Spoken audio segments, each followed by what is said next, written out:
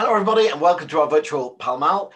Tonight, we're very happy, as always, to see our man in Burgundy, Jasper Morris, MW, author of Inside Burgundy, who'll be taking a closer look at Chassagne Montrachet. Plus, we'll be filming this for 67 Pall Mall TV that we're hoping to launch in April. So please do chat away on the side, share with us what you're drinking and where you're drinking it from, and put your photos on social media with hashtag 67FromHome. Please ask questions as we go along. Please ask your questions in the chat box or the Q&A box. And please do make sure that you set your chat box to panelists and attendees so everyone can see what you're saying. So a big welcome to Jasper. Hey, Jasper. Hello, Ronan. Can you hear me? Because we're doing the setup a little bit differently. Yeah, you look in a different setting. Have you moved house? Well, not quite, but I'm in the next door part of the house. We have a little gîte attached, and we thought we'd leave Mrs. Morris in peace since I've got Bertrand, the friendly film man, here, because this is going to be for 67 Pall Mall TV as well as tonight's Zoom. Fantastic. Well, great. Well, thank you very much. Lovely to see you as always, Jasper. I will let you carry on. Grand. I hope that I will make it through the next hour. Nearly froze to death earlier because with Bertrand we spent 3 hours actually out in the vineyards, and it's below freezing today, even in the middle of the day. There was one little bit when we were just looking at some rocks by the side, and we noticed icicles had formed on the rocks. Still, however, had a nice warm shower on returning and ready to go. So what I've done today is I have put together a little arrangement of 6 Chassagne Montrachet Premier Crus. I've chosen pretty much 6 of my favorite vineyards, not necessarily exactly the top 6, because I wanted to look at different sectors of Chassagne Montrachet. And I've decided to use 6 different producers. I think they're all growers who are actually within Chassagne itself. And they're young vintages because we wanted top people. It wasn't going to be easy to get much of a back vintage catalogue to source the samples. So we're 2017 and 2018, but they're both vintages which show quite attractively quite young. So it shouldn't be too much of a difficulty to get to understand what these wines are about. So we haven't always necessarily got absolutely the top wine from any given producer, because in order to do that, we would have ended up with the same vineyards. So our list of 6, just have a look at my scoreboard down here in front of me. We've got, well, maybe in fact, Cecilia, maybe we could take a little look at the map, and then I can draw a few lines around Chassagne Montrachet and show what's what. So I will, excuse me, while I will lean over to the side a little bit in order that I can organize the map. This should just be the only time I will have to do this. So you should have showing in front of you one nice big screen of the vineyards of Chassagne Montrachet. And you will see in the green color all the Premier Crus. The little bit of gold over on the right of the screen are the Grand Crus, Criots, Batard, Montrachets, Italian Chassagne, and then half of Batard and half of Montrachet. And then the other color, the sort of pale maroon, I suppose you could call it, mostly below the Premier Crus, a couple of vineyards above. Those are the village wines. So the sectors we're going to look at, first of all, you have Morgeau, which is not just the vineyards which are called Morgeau, but it starts above the main road. This is going to be a little bit, my hands are still cold, but it comes down. That's a very bad line, but sorry. However, that is the general Morgeau sector. So you are pretty much on flat land here, nearly flat. You're pretty clay rich, and the wines tend to be quite full-bodied, long-lasting. If they're reds, they're the more tannic reds or Chassagne. If they're whites, they're less aromatic, more full-bodied when they're young, but they can make really great bottles when they're older. So second sector to look at is over here, not actually adjacent to the Grand Crus, but over in the northern section, where you've got vineyards such as Les Chaumet, Chènevotte, Verger, Macheral. So they tend to be names which suggest the kitchen garden a little bit. Well, Chènevotte would be little bits of hemp. Macheral would be salads. Chaume, or for Chaumet, would be a wheat field probably, or a version thereof. What's that leave us? Verger, which means an orchard.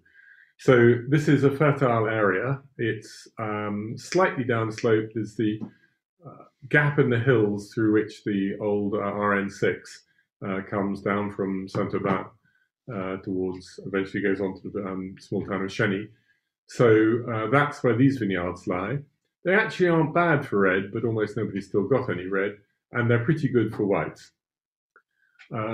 Third small sector will probably, I think we're taking it last in the tasting, but it's up in the same area, are 4 vineyards, which are close by the Grand Crus. So the one we've actually got is down here is Vide Bourse. There's also a Blanchot. I think I'm maybe going to switch to my star system, my heart system rather, because that's easier to do. There's Vide Bourse. There is Blanchot Dessus. No, Dessus, I should say rather. There's a tiny bit of Dent de Chien, and then there is En Remy, same name as the Saint-Aubin vineyard. So those are 4 very small Premier Cru vineyards, each with a separate individual character, pretty much adjacent to the Grand Crus. And then finally, we have the whole sector up towards the top of the map. So it starts over here with, it's above this line. It's Les Baudines and Les Embrasés, pretty good. Tête de Clos, which is strictly speaking Morgeau, but I think of as separate, is very good. Above that, you'll see something called Bois de Chassagne, but it's never sold as that. Typically sold as Grand Montagne. La Romanée, a Grand Druchot, Environdeux is that little separate bit higher up, and then Cailleret.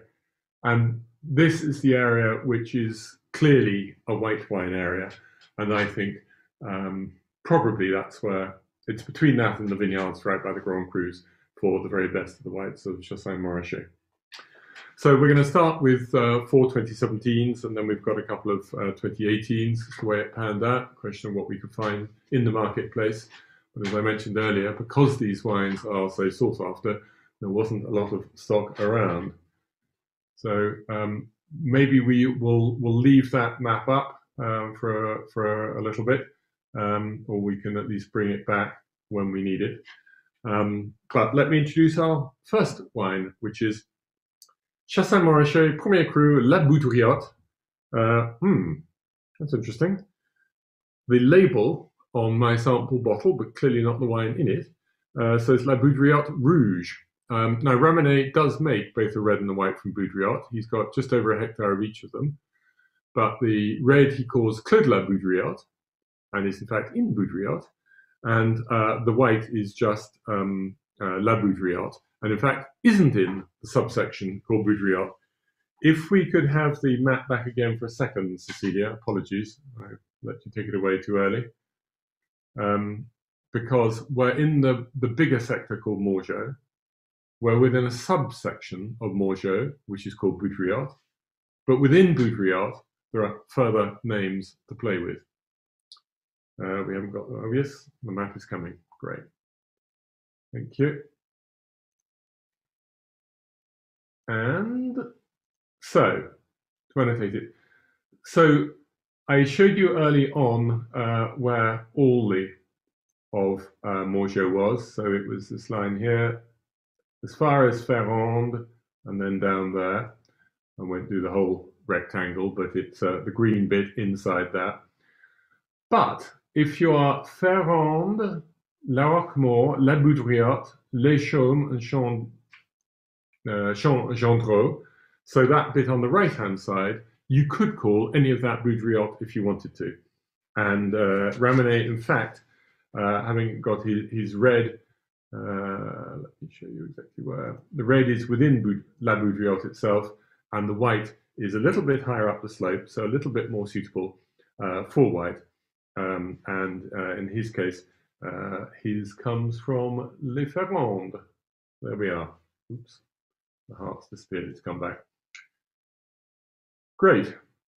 We'll kill those off. So when I were a lad and growing up in wine world and tasting there was a little group of us that used to meet quite regularly, and at least one of these groups, which included the wonderful Harry Waugh and his friend Bruce Templeton, who ran his wine business for him, me and one or two others, we would meet quite regularly and look at the top white Burgundies, or at least top Premier Crus more than Grand Crus, from the 78 and 79 vintages.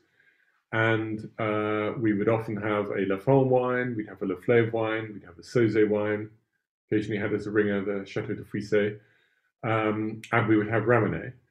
And the amazing thing, and we served these wines blind and play with them, and it didn't take us very long to work out blind which was which after we did similar tastings on several occasions. Because the Ramenais wine always had the same characteristic, which was that it tasted of almost nothing to begin with.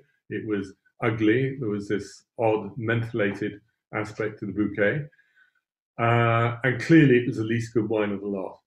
And after the wines had been in the glasses for an hour, it was the best of the lot.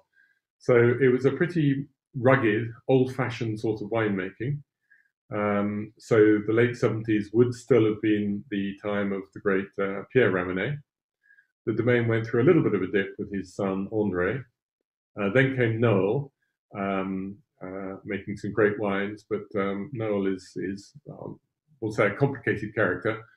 And after a while, production has moved across to his brother, Jean-Claude. And I think the next generation also involved. But effectively, it's Jean-Claude Ramenais these days. So let's taste it. I've chosen to have some of the universal glasses and some of the red wine glasses, because I think that with fine white Burgundy, when the wines are young, that it's quite interesting to use the bigger glasses to aerate them. So I'm going to alternate basically between these two glasses. So I'm going to try and follow you as much as I can on the chat. Do keep chatting. Particularly let us know if you've got the wines yourselves. But I gather that they were, there must have been a good demand, because I believe they sold out relatively quickly. Well, this time, compared to the grandfather's generation, the bouquet is quite a lot more evident from the first or nearly first moment. I didn't put my nose in as soon as I poured it. And we haven't got any of that mentholated aspect, which I believe was some sort of fining treatment. That's what another grower told me, that was used by Ramenais and also by François Jobard. So this is, it's still, it's a very young wine, of course, but it's a nice pale lemon color we've got here, with a fine and elegant nose. So it's not screaming Morgeau to me. The wines which are labeled as Morgeau, I expect to have greater weight, greater body, less elegance.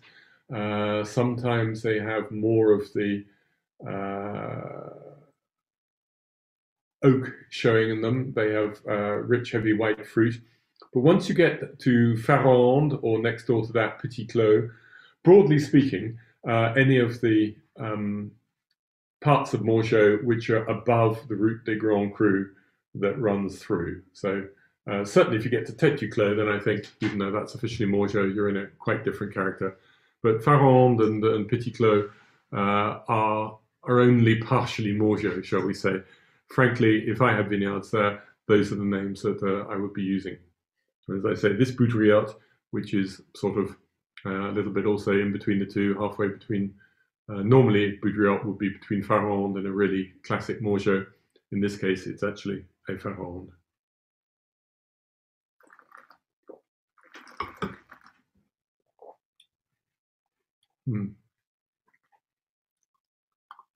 Fortunately, I saved our lives when out filming in the vineyards earlier today by taking a flask of a decent oolong tea with us to keep warm. because otherwise we would have been completely petrified. So there is a striking elegance to this wine, and that's obviously what we want from our really top names. And as I mentioned at the outset, Ramonet was the classic name for Chassagne-Montrachet. You also, of course, have the Marquis de la Guiche wines made by Drouhin, though back in 20 plus years ago, they were just labelled as Village Chassagne. Then they were called Chassagne Premier Cru, and only, I'm going to say about 10, 12, maximum 15 years ago, did they specify them as Morgeau. But they were the classics. You also then, of course, have the happy families, and we'll play around with those later on. So you've got the Collins, the Morets, the Gagnards, the Coffinets, the Pillot families. There will be one or two others who seem to be allowed to play as well. But those 4 or 5 families really constitute the backbone of Chassagne-Montrachet wine production. So there's not too much oak employed here. It's about 1/3 new oak typically. It's relatively classically made. They don't try and make a wine that's too pure. They haven't gone in the uber mineral stroke sort of the gunflint reduction style at all. It's cleaner and purer than the old time Ramonets, but nonetheless, these are wines of substance which I think are capable of aging. So if any of you have got these, then do please add your comments, and I'll endeavour to keep in touch with that as we go along. Right. Any thoughts? Otherwise, I shall allow myself a second sip.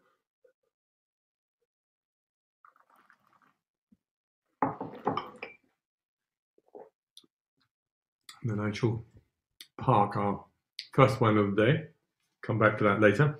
Incidentally, I understand that we should be fed some roast chicken later on, and I pulled out a bottle of the Clos de la Bouteillotte 2007 red Chassagne from Ramonet to go with that. Right, on we go. Click my next glass. So I haven't said anything much about 2017. I know that most of you will be, and it's a good crowd tonight. I've just seen on the scoreboard. Thank you for coming. Most of you will be familiar Burgundy Zoomsters, and you'll be fairly familiar with the vintages.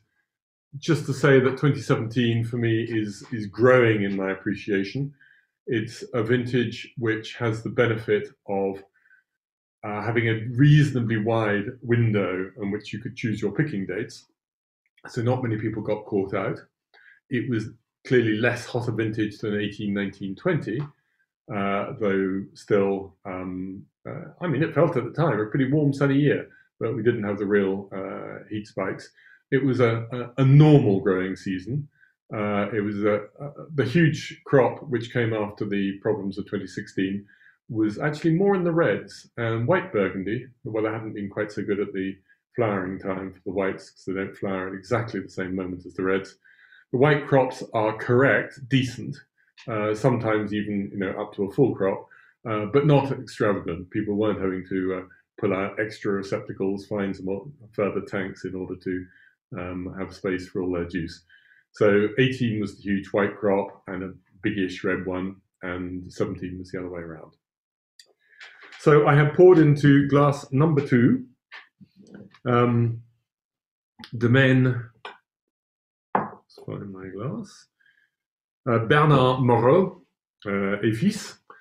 So this wine would have been made by, the actual making would have been Alexandre Moreau, associated with his brother Benoit, who's more in the vineyards. But those two have taken over quite a while now from their father Bernard, and it was his father who really set the domain up before that. This is one of my really favourite go-to domains because I think the winemaking is incredibly astute. It's very reflective. It's not flashy. This is somebody who stops and thinks. He never likes me to taste early in the autumn tasting season. Wants to wait to, as close as possible to Christmas, really, so that the wines are properly settled down. so that not only have they been racked from barrel into tank, but also they've had a chance to settle for a month or more in the tank before we taste them. So they have quite a few of the different Premier Crus, including a bit of Caire, a bit of Ruchotte, which is many people think is a top name. But I've chosen them to illustrate the northern area of Chassagne-Montrachet, in this case with the vineyard Verger. So I will have a little taste of the wine.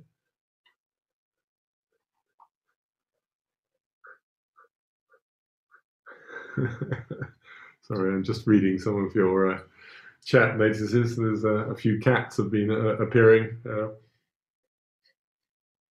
on as the American lawyer, but also I quite agree with Alistair. I wasn't totally expecting this, but there is really a lot of orange blossom in this wine. Now I did taste this. I didn't taste the Ramonet out of barrel or tank, but I did taste the Moreau wine. So I'm just looking at my note, and I liked it. At that moment, it was there was a little bit of sort of a biscuit barrel from the barrel, which in fact has faded into the wine now, and I don't really see it.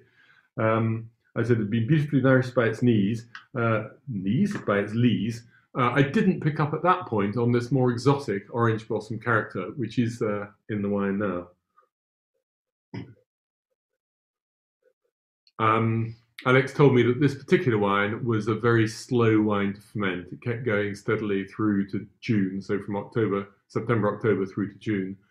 Took all that long to do its fermentation. And I felt it had been very well nourished, as I said, by its lees, which gave it an excellent texture on the palate.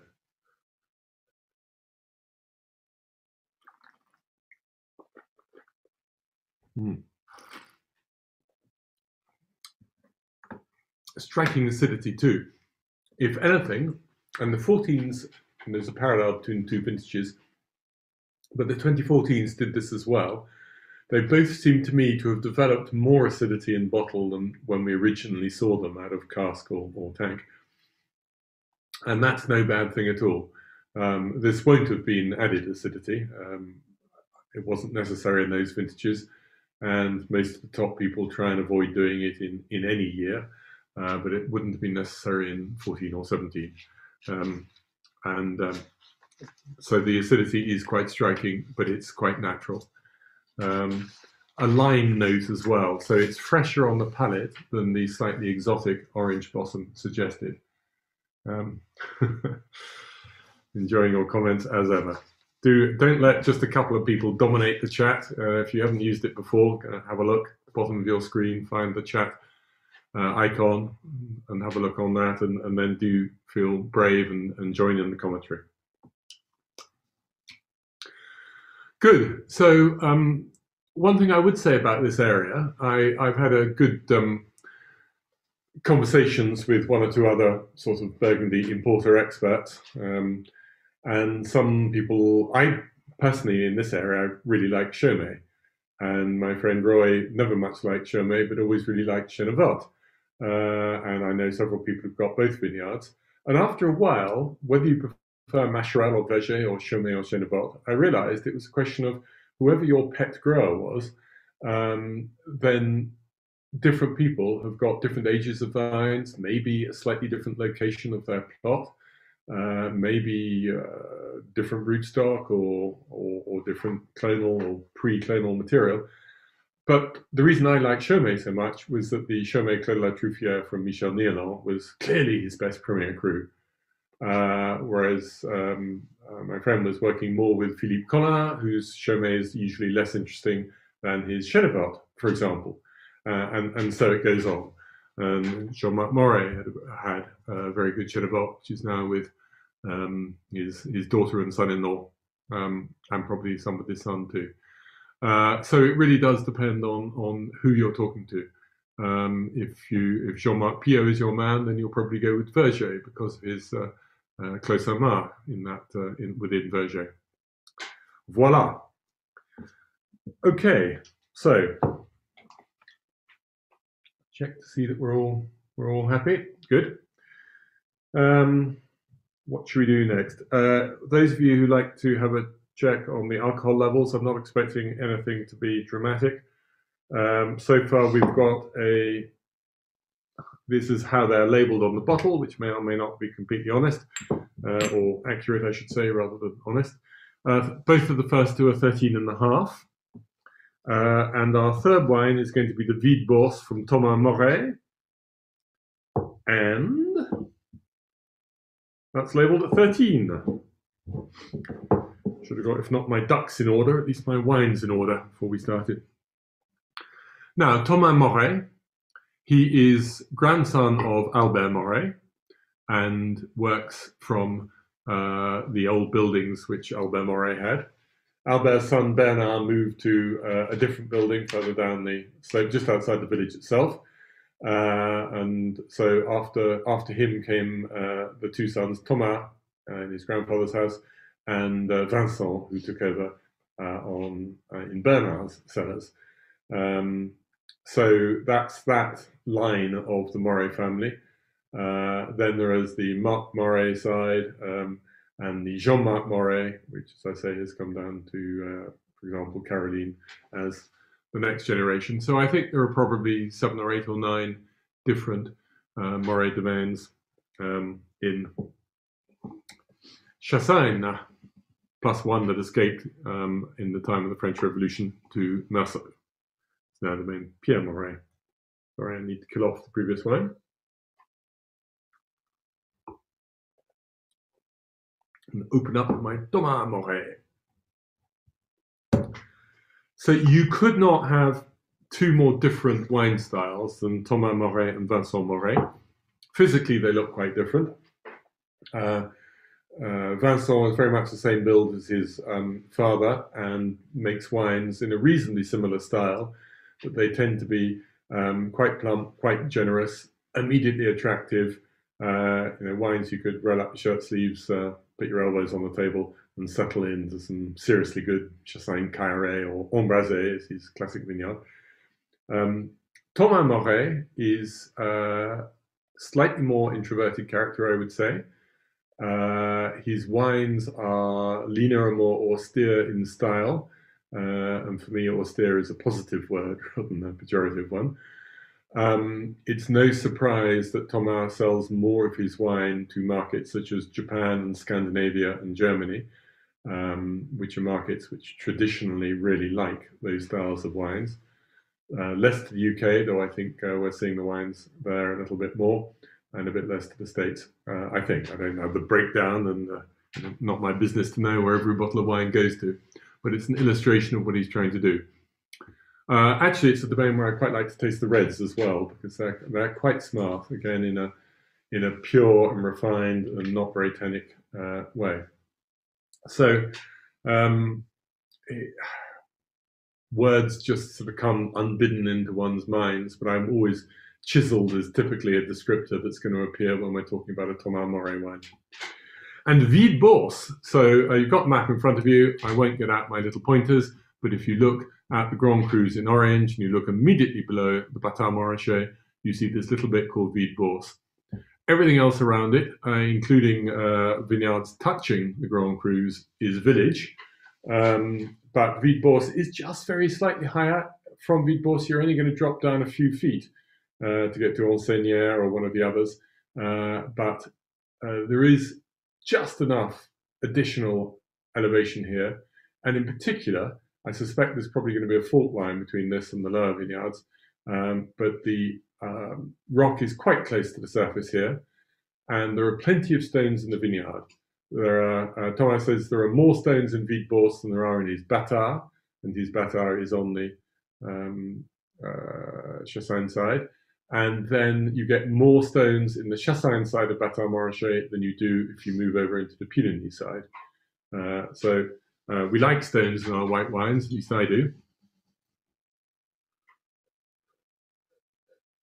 Little bit of the gunflint reduction. Maybe now it's been around for a couple of years. It's almost becoming a little hint vegetal, but not in a nasty way at all. Okay, so right, yeah. Well, we're getting Yeah, we're getting some interesting comments from some of you on the chat. Keep them coming. Tiny bit more yellow and green together, but still fresh and light in the color scheme. I mean, I don't think we're going to see a wide difference in any of the colors of these wines. Not enough to remark on.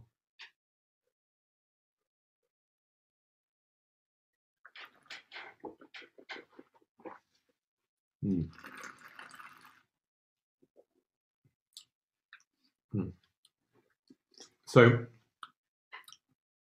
when I first met Thomas, the wines didn't get much more than the first year before they open in bottle. Now they get the second winter. They're taken out of cask after the first year, most of them at any rate, and there's not much new oak used. So if it's a very small cuvee, then there will be perhaps no new oak. It'll be 1-year-old oak, and there's never more than a maximum of 15%, which means that he needs at least 6 barrels before he's going to put any new oak in at all.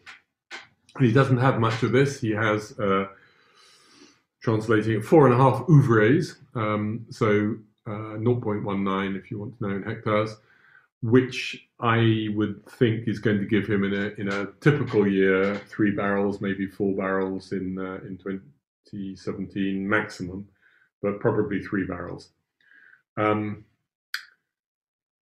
Incidentally, vineyard land is ludicrously expensive in Burgundy. I haven't actually had a constant conversation recently on what a Premier Cru would cost.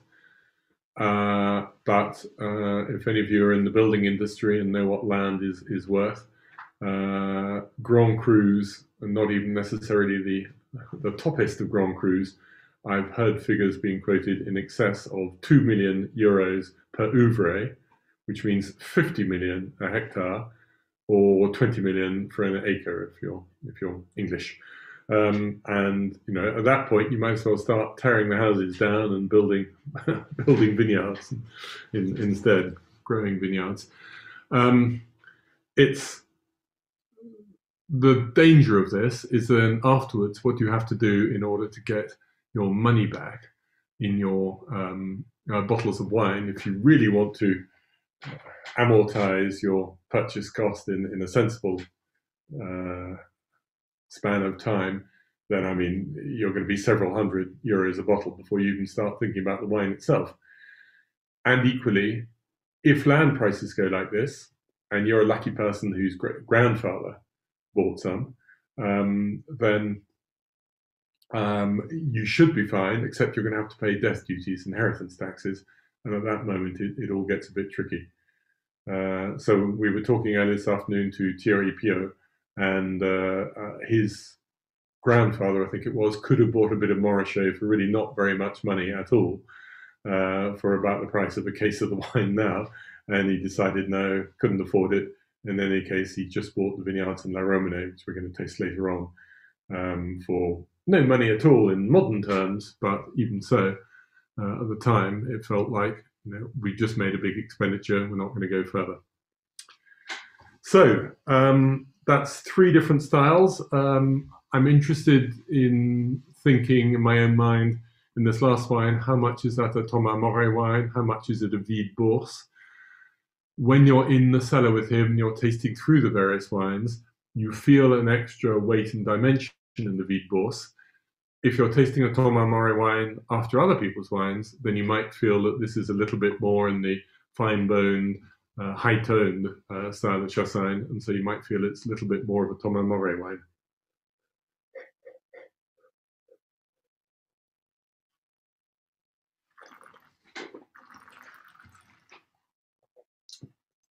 I just see I'm getting some questions and answers, so I'll take a little look at that. I've been asked to show the label of the first wine. I can't, because I only have these the small sample bottles. No, unfortunately I can't. Whether or not somebody at 67 has got it and couldn't put it on the chat, I don't know. But they may not have them with them. David, that is a great question. Can any Premier Cru be used for either red or white, e.g. Morgeau? Yes, and it's a shame. I would that it hadn't happened that way. There was actually a move more recently, I think in the 70s or 80s. I'm trying to remember who it was. I think it was René Lamy of Domaine Lamy PO, and maybe it was Bernard Moret. I've been told, and don't take that as gospel because I know it was René Lamy, but I'm not sure who the other one was. They put together an idea which they proposed to the locals that certain vineyards should only be Premier Cru for one colour. In particular, they wanted to keep some vineyards as red. And some people liked the idea, but it certainly didn't get a majority. And I was just actually checking through my notes because I'm coming up to the Chassagne chapter and redoing my book. And back in 1976, a big proportion, I don't remember the exact figures, but a big proportion of Chassagne Montrachet was still red, according to the Arlott and Fielden little book on Burgundy. By the time I did the first edition, I think I had statistics from 5 years up to 2007, and it had become more white than red, but only just. And nowadays, it's a clear 70-30 across the whole of the village as being white wine. And for the Premier Crus, it's 80-20 for white. But if I could have my way, I would insist that Clos Saint-Jean should remain as red, and parts of Morgeau should be red. And most of the others could be either. But the vineyards we're going to come to, like La Romanée, from the section I drew you at the top of the map on the left-hand side, all that can be pretty much completely white.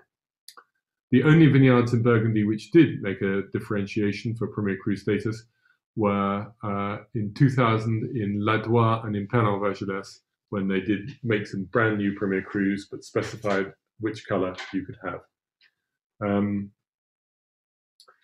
And Julian says, I presume that the vineyard between Les Rébichets, it's Rébichets in fact, rather than Rébichets, and Les Macherel is Macherel. I am going to have to try to,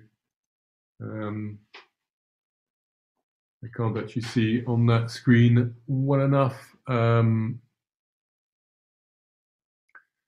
Well, Rébichets goes pretty much, Rébichets can be called Clos Saint-Jean, and in fact always is. Nobody offers it as Rébichets.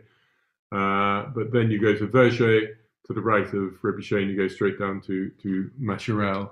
Yes, that is Macherel. Or maybe your question was, you couldn't see the name clearly. And then Heiko has got a question on the differences in the wine in Chassagne Montrachet, more defined. I'm having a few problems on my screen. Hold on a second so I can try to see all that. No. Can't see all your questions for the moment. Now I can.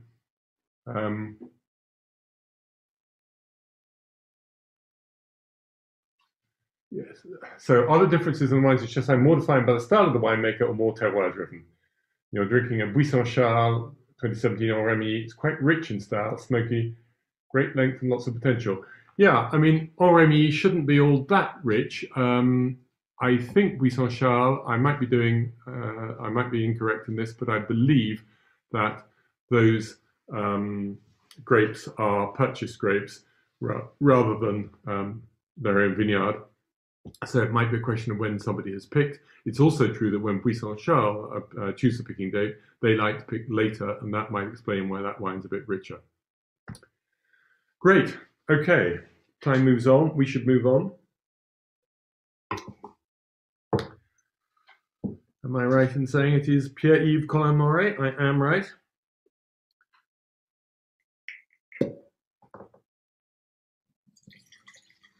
So good is Pierre-Yves, he gets to have two of the famous family names on the label. He is one and he married another. This wine and Thomas Moret's wines, they're both labeled at 13. So they're both labeled half a degree lower than the first two. But you know, it is a little bit dealer's choice. I don't guarantee that these things will work out exactly. But Pierre-Yves, I would probably characterize as a slightly earlier picker. He certainly doesn't want to be one of those who's getting too much richness in the wines. He's one of the poster boys for the reductive style, mineral we call them. Saline has been the word this year. Strap match, gunflint, blah, blah, blah. When I talk to him about it, he sort of says nowadays that he's not doing it deliberately. I suspect he probably was making a conscious effort in that direction early on, and maybe is backing off now. Um, the wines are made in a bigger format. They're all now 350-litre barrels, and then, of course, they get moved after the first year. They get moved to tank, and often it's in tank. If you keep your wines on lees and tank, that you start to get these reductive characters. I think he's conscious of not wishing to exaggerate, stroke over-exaggerate. He's absolutely sure he doesn't want to have anything resembling premature oxidation. I don't think his wines have ever suffered much from it. I'm not aware of one myself, but I can never guarantee that nobody would have had one. He likes to bottle his wines with cork but under wax capsules. So on that basis, that the wax capsule is going to help him out. So we are in his Cailleret, and here's another of those who thinks that it's important for Cailleret to go up and down the slope. I've definitely got some of that reductive character, but it's not gone vegetal on us. It's still in a fresher format, and it's still at an element, a level, when I'm finding it very attractive.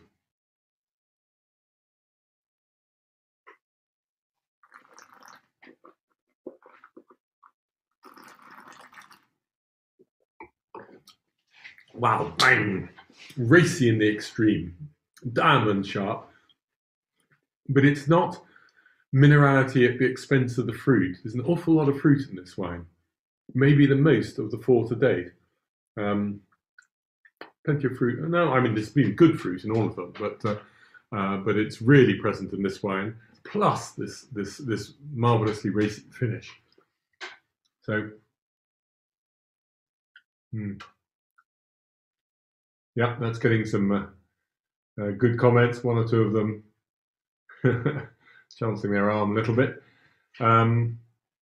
We've got a couple more questions as well, including one about the high acidity. Is it a sign it will last longer, as for reds, and will develop tertiaries?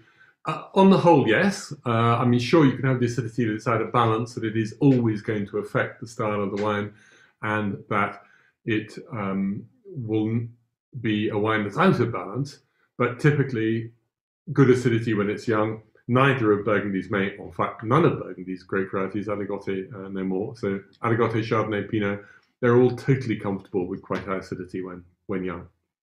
And certainly I'd rather have it. Now, tonight, I don't know about you at home, but tonight, even though we're an hour later here in France, I'm drinking these wines, tasting them on their own. But of course, typically one would be having them with food, and then the acidity will just sort of dive into the food.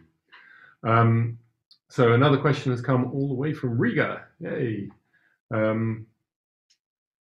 Okay, yes, a good friend from Riga. I went as my last escape from France before COVID in March last year. I went and did a super event in Riga and Egars. I hope we'll be able to go back and do them again in future.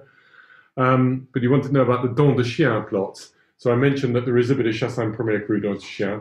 There's also a bit of what would have been the Lieu-dit Dents de Chien, which when they came to decide on what was going to be Montrachet, it got included in. And yes, I think that is probably valid. Ultimately, are you going to have a favorite part of Montrachet? It's not that big a vineyard. Maybe it's the classic east-facing slope if I've really got to choose, but frankly, it's more of a question of which producer. But I think it was not unreasonable to have included those bits of Dents de Chien into Montrachet. Yeah.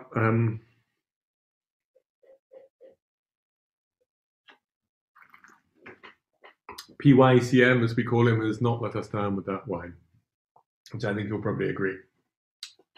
And Cailleret, I mean, you just can't go wrong with Cailleret, whether it's Puligny Cailleret, Chassagne Cailleret, Volnay Cailleret, the Little Stones. It says it all. It's the name that people gave to some of their favourite vineyards. And I think I remain now, it's certainly true when I was younger and starting out, but I think it remains the case for me that the vineyards which excite me most are the best of the Premier Crus. because these are the ones where you can really see clearly what's going on. And they excite me a lot. Whereas with the Grand Crus, you've got to wait for maturity. They're richer and heavier. They don't always show so well so early. And though they will certainly be probably the single finest expressions further down the road, but give me a Puligny Carré, Puligny Pucelle, Marseille Genévrier, Perrier, Chassagne Carré, Romanée, Ruchotte, Villebourse, then I'm really happy. Bit early to start asking you all for Christmas presents, but there are some ideas. Somebody asked publication date for version 2 of book, and it is, if I continue to do my homework the way I have been doing it, it is going to come out in middle of September this year. English version. In the French language or Estonian or Japanese or Chinese, may have to wait a bit longer. Right, okay, on we go. So we have, yes, 2 members of the Piot family, and we're going to do the Grande Montagne, first of all, of Lamy Caillat. So I'll refer back to this when we look. I've got a little vineyard map, but I'm going to use that for the last wine. So Lamy Caillat is also, in a way, Lamy Piot. So René Lamy, family on the female side is the Piot family, and we'll see that in fact in the vineyards for the next wine. And he has, I think I've got this right, he has 2 daughters, and both of whom are working in the family business with their husbands. One of them is married to Sébastien Caillat, now Lamy Caillat, and he has set up a small domain with vineyards, first of all some vineyards which he rented from a vigneron who'd retired and I think subsequently died, and his widow said, here, I know you and I like you, I'd like you to take on the vineyards. And since then he's actually been given a couple of small vineyards from the family domain, including this one. And he wants to try to make a wine which is not specifically old-fashioned, but has old-fashioned virtues. He wants to make a wine which will really last a long time, and he doesn't actually care whether or not it's going to be a great wine when it's young. Well, now I've rephrased that. It's not that he doesn't care whether it'll be great when it's a young wine, but he's not going to go out of his way to make it attractive to taste as a young wine. The key is how it's going to last. Now, I was actually up in the vineyards with Thierry Piot earlier, and we were looking at the La Romanée, where those 2 domains have got vines side by side, and Thierry has left a light cover crop on his, and Sébastien has ploughed his vineyards deep. He's done what they call the butage in French, i.e. he has scooped out the earth in the rows between the vines, and he has raised it up around the bottom of the vines, which partly by going that little bit deeper, you're trying to get rid of surface roots, and partly maybe in older days when there could be really serious negative temperatures, maybe you're protecting the base of the vine as well. Fewer people do it now, but Sébastien still does that. Then he's very old-fashioned in the winemaking. I shouldn't use the word old-fashioned because it's going to give slightly the wrong image, but he's trying to pull out the best of what older generations would have done. So the grapes are crushed before they are pressed, and then he keeps the solids. So he's ending up with a lot more matter from the primary grape material. And that's going to make a less elegant wine when it's young, but it's going to give the wines more body and more depth. And that's what he's aiming to do. Yes, I pulled myself some, that's good. I've chosen to put it into the red Zalto Burgundy glass, because I think it's a wine that will probably benefit from that. And it's 2018 as well. We couldn't find the 2017 of these last 2 to follow on through. So it's giving a little bit less nose, and it's a little bit more an expression which is used and sometimes used pejoratively, but I don't think of it as a pejorative word at all, is phenolic. And I've got some of that. Is when you get the sort of the green and leafies, if you like. It's also relatively, it's going to be a relatively fleshy wine, but it's not there yet. Mm.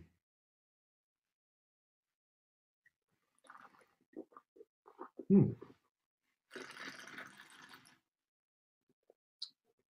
Wow, our friend the acidity is right back in there. Now,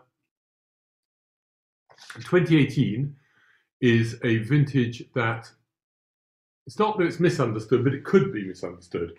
We've established 14 and 17, and there's a feeling perhaps 20, but I won't pronounce on it this early. Could be the Great White Burgundy vintages. 18 and 19 are both very good as well. But 18, it was a huge crop. If you didn't pay attention, it was more than huge. It was dangerously over the top big.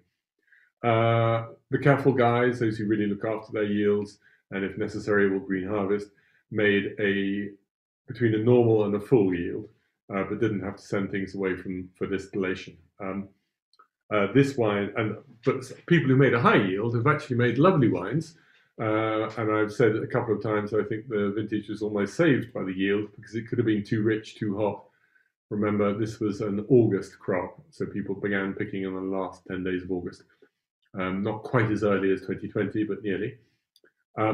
So that's very much the style of the year of wines without so much concentration.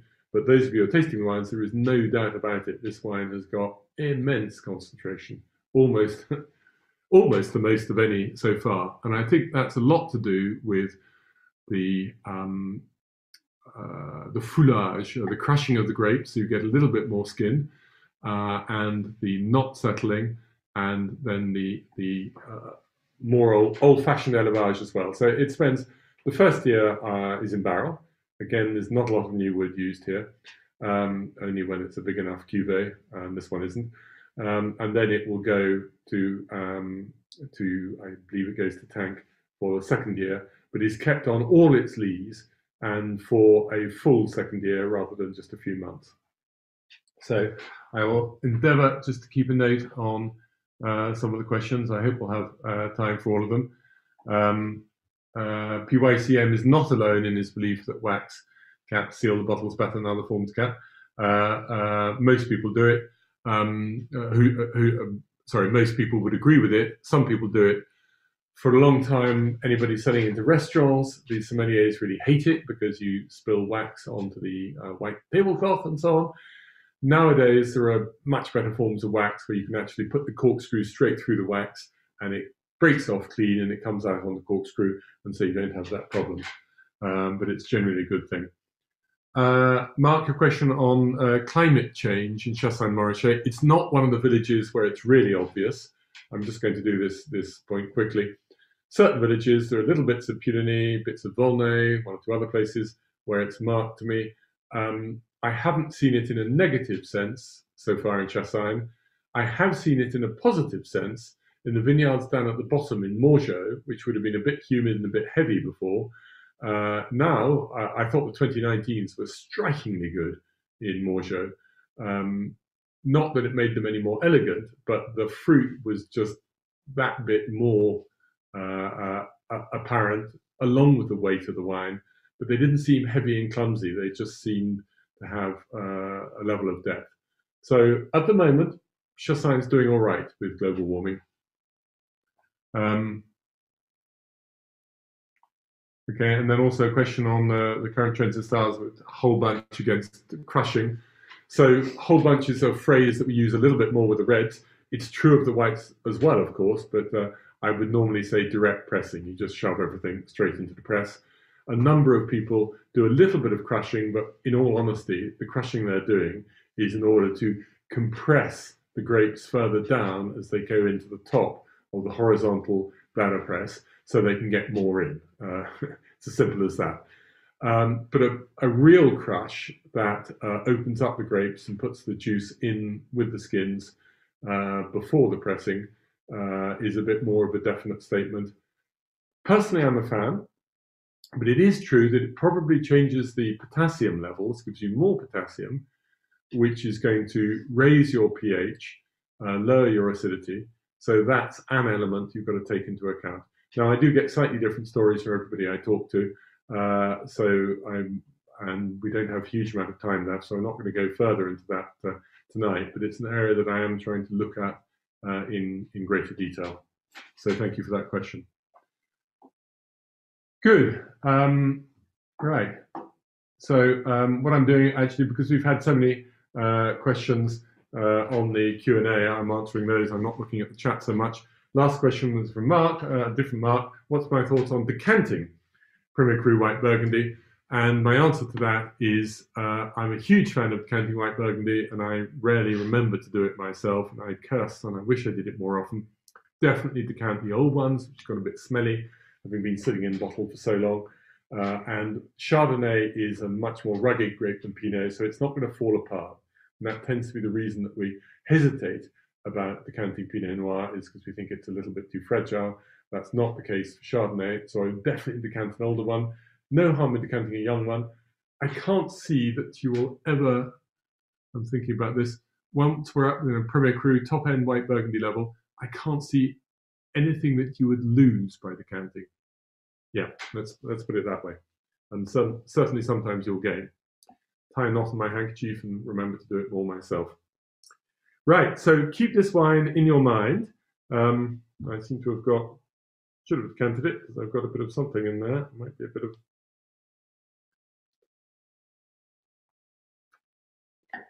Capsule Eden. Final wine is Domaine Paul Piot. So we mean by that these days Thierry, his son, Piot. La Romanée. And if you follow up later on and we see the 67 Pall Mall television version of this, we will be doing a little visit with Thierry in the vineyard. And if we could just have that vineyard map, please, Cecilia. Shut that up on the screen. That would be good. So here you can see good.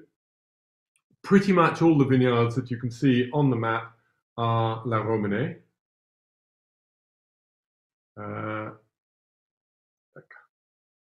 So it cuts off down this line here. Zoom, zoom, zoom, down to the road, along the road. And we go, I think, all the way back up the side. I might have added a tiny bit too much. But that's broadly speaking it. Now, you can see along the top there, it's a terrace. There's a big drop down to the big block. The big block is Morey Coffinet. The 4 blocks along the top, and the 5th one that's to the left of the red line, they belong alternately pretty much to La Micaille, first on the right. Second block is, Paul Piot. Third block is La Micaille again. 4th block is Paul Piot.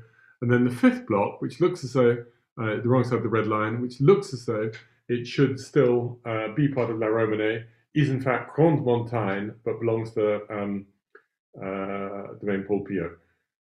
The rest of Grande Montagne, where Sébastien Lamy Caillard's wine came from, is off the screen. It would in fact be to the right of the right-hand part of Romanée, and if you continued, if you went slightly above our screen, there is where you would hit his bit of Grande Montagne, and it's very similar to La Romanée. Whereas the bit of Grande Montagne, which is on the left here, the second bit that belongs to Paul Piot have bits both left and right, and Thierry tells me that bit is really quite different. It's a much whiter soil and much stonier. But here we have La Romanée, and there's no question about it when you talk to Thierry, a huge smile on his face. This is his wine, his favourite. It was planted by his grandfather well, there were 2 blocks. One was planted in about 1960, the sort of middle block, and the one that's more to the right was planted in 1957. A great year, as I pointed out. And that's what, so it's the blend of the two that we're looking at here. And it's the 2018, and I gave this one of my 5-star ratings, I must admit, when we tasted them out of cask. I really, really love this. And it's a terrific wine for long aging. You've got a bouquet which has got a little bit of Pierre-Yves style of reduction, but it's also got a powerful energy of fruit in there as well.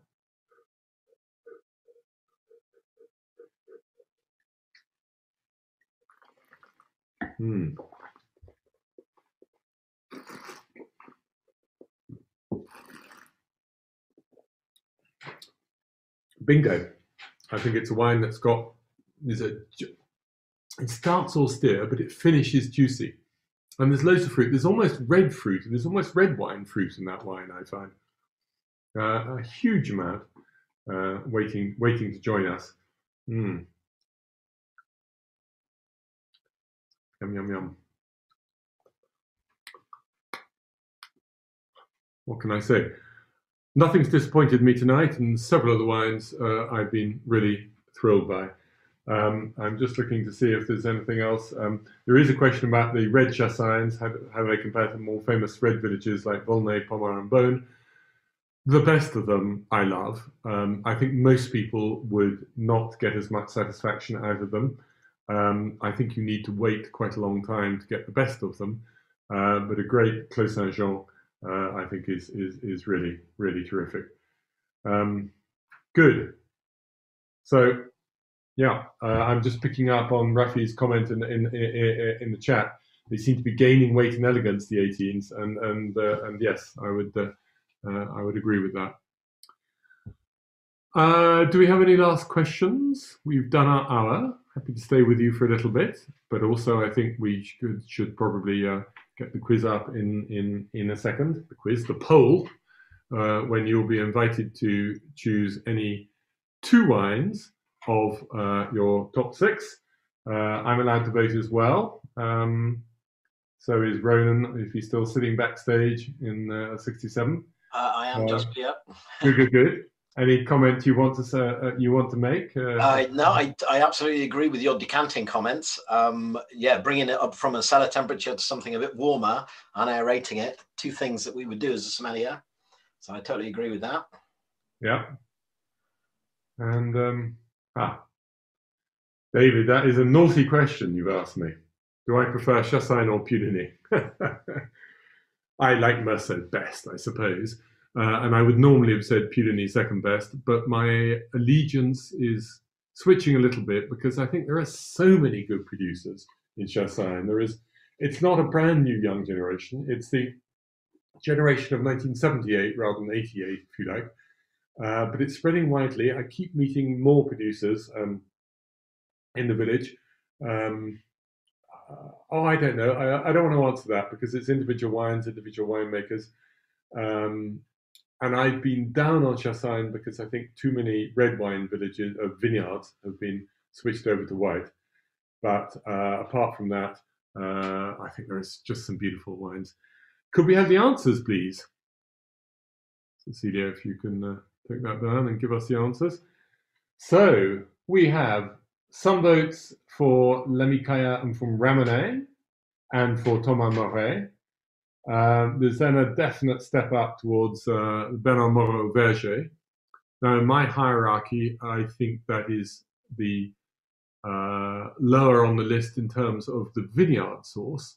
So I think that's a great result for for Alex and the Bernard Moreau team.